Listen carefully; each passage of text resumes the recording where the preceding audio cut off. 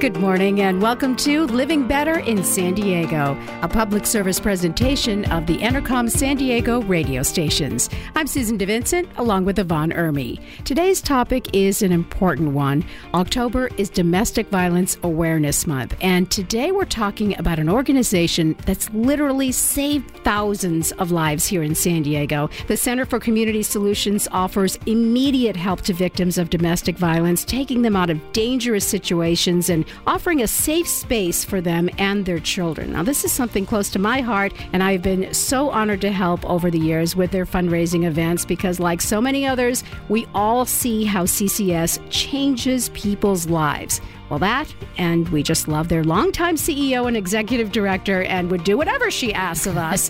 One of my dearest friends, Verna Griffin-Tabor. V, so happy you could be with us today. Thank you for having me and during such an important month and to raise awareness. So thank you so much for being willing to have this conversation. Well, it's not always an easy conversation to have, but we're going to do that today. I think it's just important to shine a spotlight on the tremendous support that you give people here in San Diego. For someone who's not familiar with the Center for Community Solutions, give us an overview of CCS and their mission. Happy to do that, Susan.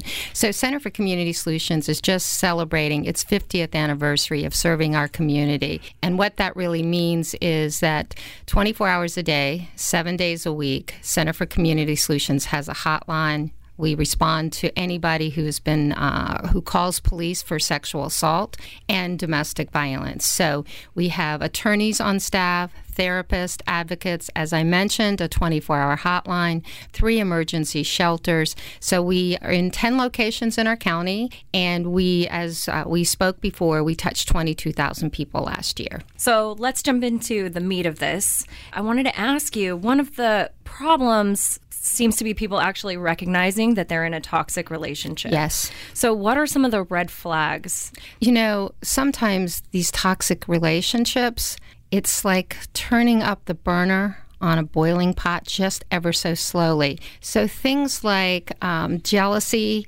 and somebody saying, that's just because I love you so much, controlling finances, not wanting you to spend as much time with your friends and family, so trying to isolate you, are some of the beginning warning signs. That is not love. That is some areas of control that become warning signs. You know, you just touched on something too often, when it comes to finances. You hear women saying that, where am I going to go? He's the breadwinner and I have no money and I've got small children. What am I going to do? I'm locked into this situation. But that is right there what's incredible about CCS, because somebody that's in a situation like that can literally just grab their kids and leave with the clothes on their back, and you guys will take care of everything and make sure that they're safe. Absolutely, we will. And we also advise people, if they're contemplating this, to call our hotline, which is 888-DV-LINKS. That's 888-DV-LINKS. And the reason I say if they're contemplating that, it's also good to have a plan. And we call it safety planning,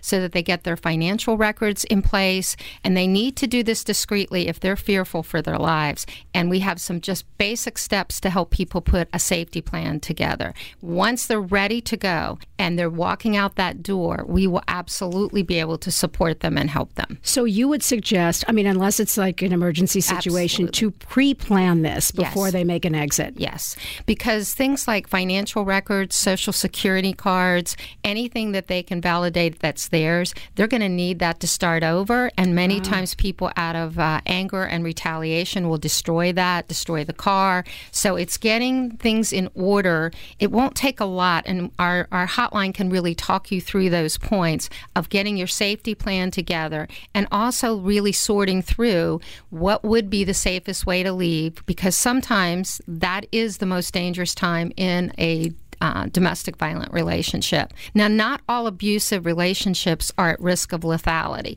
but some are. That's why we recommend for those situations to talk through with our staff. You know, too often public perception is that this only happens in certain income brackets or certain neighborhoods, but this is across all demos, all income levels, and with people you never would have suspected. Absolutely. And we hear it a lot from somebody saying, I never thought I would find myself in this relationship. And now what do I do? It is across all lines and all ages. We're on the campus of some high schools and 9 college campuses. And if you talk about domestic violence to students, they're like, I'm not married. I'm not in a DV relationship. We talk about intimate partner violence. We talk about emotional abuse and behaviors that are possibly leading to abuse, so that we can also try to get on the front end of this for any age. So you recently did a training with, I think, the SDSU baseball team or the basketball team? Baseball. Okay, when you do an educational class with a team like this, what kind of stuff do you talk about? Well, first, just a shout out to Coach Martinez, because he sought us out, and now we're on the campus and have been on the campus of San Diego State, not only teaching all athletes, but we're also working for incoming freshmen as far as preparing them. And then if somebody's been harmed, we have somebody in the medical clinic who can help them if they've been sexually assaulted or experience intimate partner. But back to your question, what we do is first we train the coaches. We train them about what we're going to say, what we're going to do, so their conversations can parallel what we do. And then we train the students alone, the athletes, without the coaches, without any staff, so they're not worried about their scholarship, they're not worried about what their coaches are going to do.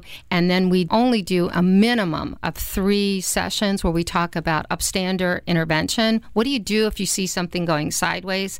Athletes really get that. You talk about consent and what does that really mean? And then healthy relationships and healthy communication. And many times when we finish this class, the evaluations that are anonymous are like, why didn't we get this information in junior high? You know, when you talk about, though, we talk to these guys alone, do you mean alone like the team or individually? Because I wonder if they would say, if I see my buddy doing something that's a little inappropriate, I'm not going to bust his chops. I'm not going to say anything. I don't want to be that guy. But you need to speak up. You need to really show other men what it means to be a real man. And we teach them together, because our thinking is there's a bit of accountability for each of them. They've all heard the same thing. Right. But we try to create an environment where they can kind of break down some of the myths that they've had. And the reason we do it without coaches or parents or professors is so that we can try to create a space where they can really take apart and unpack some of the myths. What does she want? What does he want? So you did this educational class with a group of men. Is it different? Do you do the same kind of educational training with women, or how is it different when you're talking to these two groups? It's a lot the same in terms of consent and what does it mean, and what does it mean to how are they seeing what it means to be a young woman or a young man. The other thing we do is we teach all incoming athletes at San Diego State, again without coaches, without professors, but that's co-ed, and that has a different dynamic when they're talking and hearing each other. What do they really want? What does consent really mean to them? And have them really break that out. And so I know you started the SDSU campus. We did. In the late 60s. Yes. So is this new to involving men more in this educational? I mean, did people used to talk to men about this? You know, it has something as a society, not just here in San Diego, that we have not done. We've often talked about helping people heal, particularly women, and then what to do if you're harmed. But the real equation is all aspects. How does this happen? How are we teaching young men, young women what it means, and what does consent mean? So this conversation has been evolving over the last 2 decades, and it's much needed. And the Me Too and Time's Up have really catapulted a lot of these conversations. To know that it's okay to come forward, to know that women that have been in this situation, Yvonne and I were talking about this earlier, and you know, if you were to just sit down in a group full of women and just friends talking, it's shocking how many people in the group, if one admits that this has happened to them, how someone else will say, you know, that happened to me too. Absolutely. And I was in that situation too. It's crazy. What percentage of women is this happening to? It's 1 in 4. Wow. Yes, 1 in 4. And this violence is preventable. It is not inevitable. That's why this conversation and many like it are so important, so that people know they're not alone and they don't have to be shamed into silence. After you've been harmed, if you're shut down, it can do so much harm to you emotionally, physically. And also, you tend to feel ashamed for something you had no responsibility in. You didn't create the harm. Right. I don't usually ever talk about this, but I was in an abusive situation when I was much, much younger with a boyfriend that I was in a relationship with for 5 years. But he got involved with serious drugs. that I knew nothing about and didn't know how to deal with. And I loved him, so I tried to help him. I tried getting him in programs, but what I learned is that his abuse of drugs would soon turn to abuse of me. And it got to the point where I knew if I stayed in that situation, I was going to die. Like he almost killed me one night. Right. Thank you for your courage in saying that, Susan, because you don't know how many people hearing this really do need to know that it can happen to any single one of us. For sure. And people do think out of what love is to help somebody, but until somebody is ready to do that for themselves, we cannot do it for another. And it's an endless cycle because all he kept telling me is, I'm sorry, I'm sorry, I'm sorry. It'll never happen again. Mm-hmm. And I love you. Please don't leave me. If you leave me, I'm going to die. And I felt like, how can I be responsible if he dies? I'm going to feel so guilty. So the guilt kept me there. Absolutely. For so much longer. My family didn't know about it. My best friends didn't know about it. It was such a secret. It was crazy that it went on for so long. But what I learned in the end, and any woman who's gone through it realizes, that you can't control someone else. You cannot. You can only control yourself. Exactly. And it's not your responsibility to fix him. Right. That's a solo journey. He has to fix himself. And only he can do it. You know, we can love and support our friends, but when that violence and that really, whether it's emotionally, physically or financially, it is violence. You cannot stop it unless someone wants to take charge. And I cannot tell you how many people stay, Susan, just because of the kind of compassion you're expressing when they say it's never going to happen again. I didn't mean it. They mean the words at that moment, but they do not have the skill set and they're not willing to have the courage yet to go get the help. So you did a very brave and courageous thing, but it's so hard. I mean, look at all these years later, and it's still, even just talking about it just rattles me. I mean, there's times where even all these years later, I'll walk into a dark parking lot and I want to look to make sure that someone's not crouching on the other side of my car because he used to do that. Right. And would watch me like all the time. And so I was so afraid about leaving that he was going to come find me. This is one of the great things about CCS. I mean, it's almost like you're like a family to somebody that has to leave right away. Because like we talked about earlier with a young mom that just needs to grab her kids and go. And remember, you need to go because you need to keep your kids safe. And you need to someday show your children an example of what a healthy relationship looks like. Otherwise, it's almost like a self-fulfilling prophecy. Right. And you're going to show a young boy that maybe that this is how you treat women. Or you're going to show a young girl that if a guy treats you like this, it's just the way it is. We have to break that cycle. And it is breakable. It truly is. The thing I want listeners to know is that we won't talk you into or out of anything. We're going to listen to what the situation is. We're going to sort through with you, whether it's on the phone, whether it's in a therapy session, whether it's with an attorney, to see, because everybody's situation is unique. Is it safe for you to leave? What kinds of safety valves do you have? What kind of community supports? What can we do to help you with that so that we really believe that each individual has the strength and we will join with them to find those solutions? There is something that maybe the public doesn't know, but we're also asked by the DA to coordinate something called high-risk teams. And that's when somebody in the community, it can be a medical provider, it can be law enforcement, our therapists, they know somebody's in serious harm's way. And sometimes people get so used to managing a really challenging violent situation that they think they've got it covered. So we do a lethality assessment, and it's a research-based tool that really informs somebody that this really is, now we're talking life-threatening.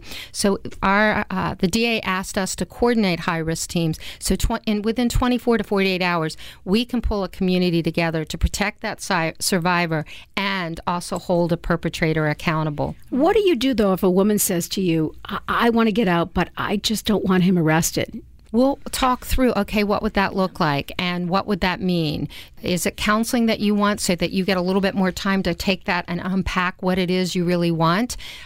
Sometimes people don't want that person arrested because it could be their financial support for their children, and they might not have any other means.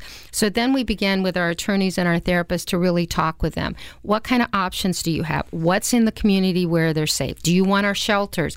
Some people don't need our shelters. They need financial assistance to get like in an apartment. This is a very expensive city. Sure. If that's the case, sometimes we can help with that. But we really try to individualize that conversation so that we know what's safe for them and what they want so that they move at their own pace.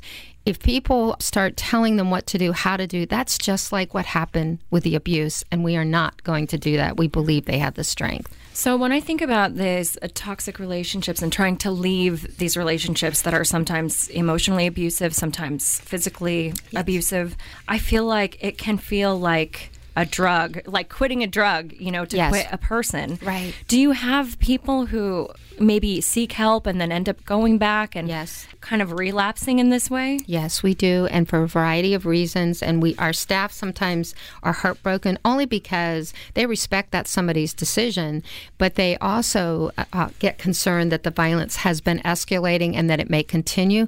But our sense is what we're doing is planting seeds of hope to know that hope and healing are possible, and that if they're not ready, we've had people leave our shelter, go back, and then come back again because they knew we weren't going to judge them. They knew we were going to believe them and support them. And so occasionally we see people returning, but we then see them often coming back because they know we're not going to blame them or or throw anything in their face because we know that they're trying to make the best possible decision. And you had mentioned that you do a lethality assessment. Yes. What goes into a lethality assessment? There's questions about, and it's a tool that was designed by a woman by the name of Jackie Campbell out of Johns Hopkins. And if you score a certain level, it says, the research shows it's been used for about 15 to 20 years now. And it really is a wake-up call to some people who've been living in extreme violence and managing to get through it. And so it's a series of questions, and they answer it, and if they score a certain level, it's been shown through research to show what the lethality is. Certainly if guns are in the house, but there's many different questions. Right. We're speaking this morning to V. Tabor. She's the CEO and Executive Director of the Center for Community Solutions, taking people out of some very dangerous situations. Domestic Violence Awareness Month is the month of October. This is not something we need to focus on just monthly, but of course all year long. And as we talk about how prevalent this is, and how maybe it's a self-fulfilling prophecy. Maybe a man saw that as an example when he was growing up. Do you find that a lot of people who are abusers were abused in their life? Yes. And that's why it's so important that we talk about earlier education, and we also talk about what it means to be young men, young women, or whatever gender you identify with, because the cycle of violence can be broken, but by people blaming people by saying, why aren't you just leaving? What were you wearing? What were you drinking in the case of sexual assault? Those kinds of questions blame somebody for the harm they've endured. So it's raising consciousness, doing prevention and education early on. It truly is possible to prevent this. And then once somebody has been harmed, to know that they can heal, this does not have to define who they are, and they can move behind it. It's funny? One of the things that someone who's been abused will hear, and I heard it too, is, well, you made me do this. Yes. You did something, you made me mad, and you knew that was going to make me mad. And it could be something as simple as burning dinner, coming home 5 minutes late. Where were you? And in my case, I think because of the drugs, he was so paranoid all the time that I was having an affair, but probably he was. I mean, I don't even know. I don't even care. But it's so hard to kind of change people's thinking about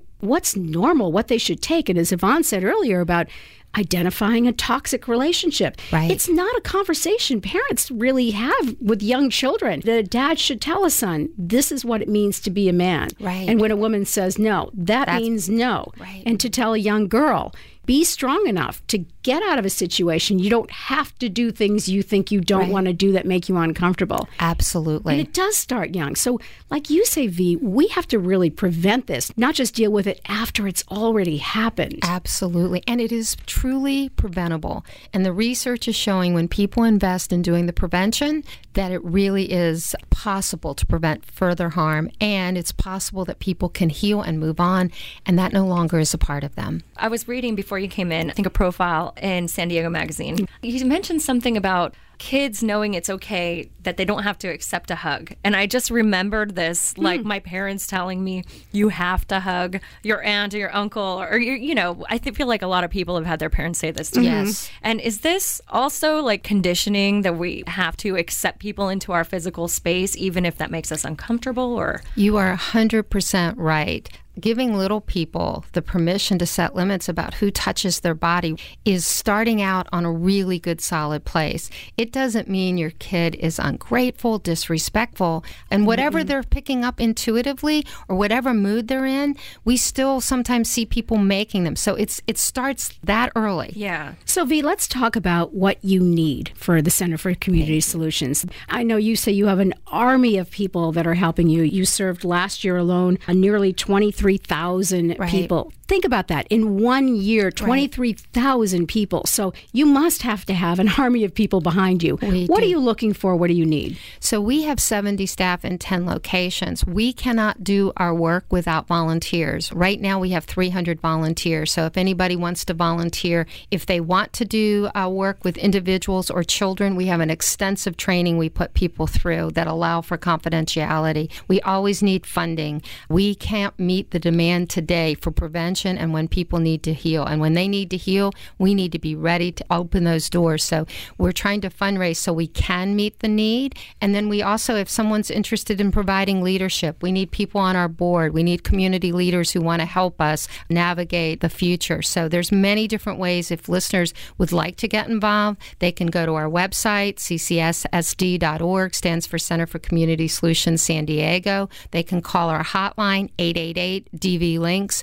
But we do need an army of people, as you say. And do you also need attorneys? You say you offer legal help for people too, or so you're looking for somebody locally that can help in that way as well? Yes, we have 7 attorneys on staff. The legal services are the #1 requested service for domestic violence survivors. And so we desperately need more attorneys. We're trying to expand our capacity with that. And someone does have to go through our training just to make sure they're trauma informed, they know the way we approach folks. So yes, thank you. We do need attorneys. Can I ask you too, we talk about this like as if somebody in the immediate need is going to get help. But what about somebody who's still feeling the effects of something years later? Do they come to you as well? They absolutely do. I met somebody a while ago who carried our little card folded up in her purse for about 5 years. Wow. She was molested as a teenager by her family member, never told anyone. So she came, she spoke, she went through therapy, and really tries to be an advocate and speaks out to the community many times to say help is always available. This is not your dirty little secret, and you can rid yourself of that kind of blame and shame.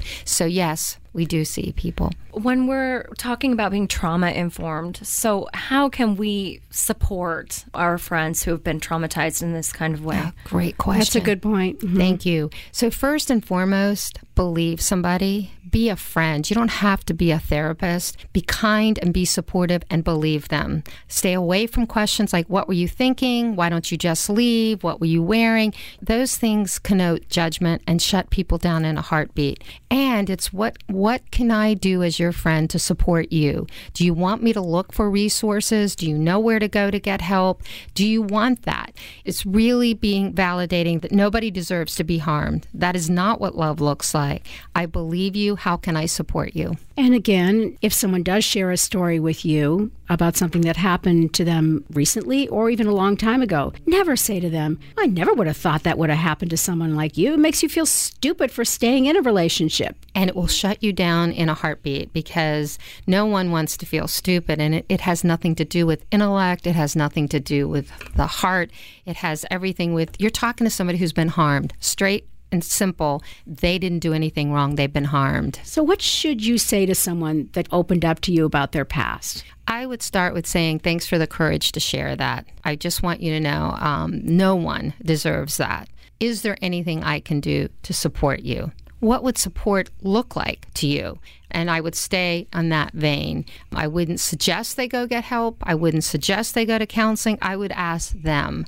believe in their strength, believe in their ability, and really, it takes a lot of courage to admit this. We've been talking a lot about women who've Yes. experienced violence, trauma in domestic relationships, but we know that there are also a lot of men who experience this. Yes. Can we talk a little bit about that? Absolutely. In our shelter, we accept men. I'd say we had about 8 to 10 men in our domestic violence shelter who are fleeing domestic violence. We also see men who've been sexually assaulted, and they can be heterosexual, they can be LGBTQ, they can be trans. It doesn't matter. Help's available. And it's important for men to know help's available and they're not alone. And the prevalence of sexual assault and domestic violence is also much higher than the public is aware. It's about 1 in 12 men. Wow.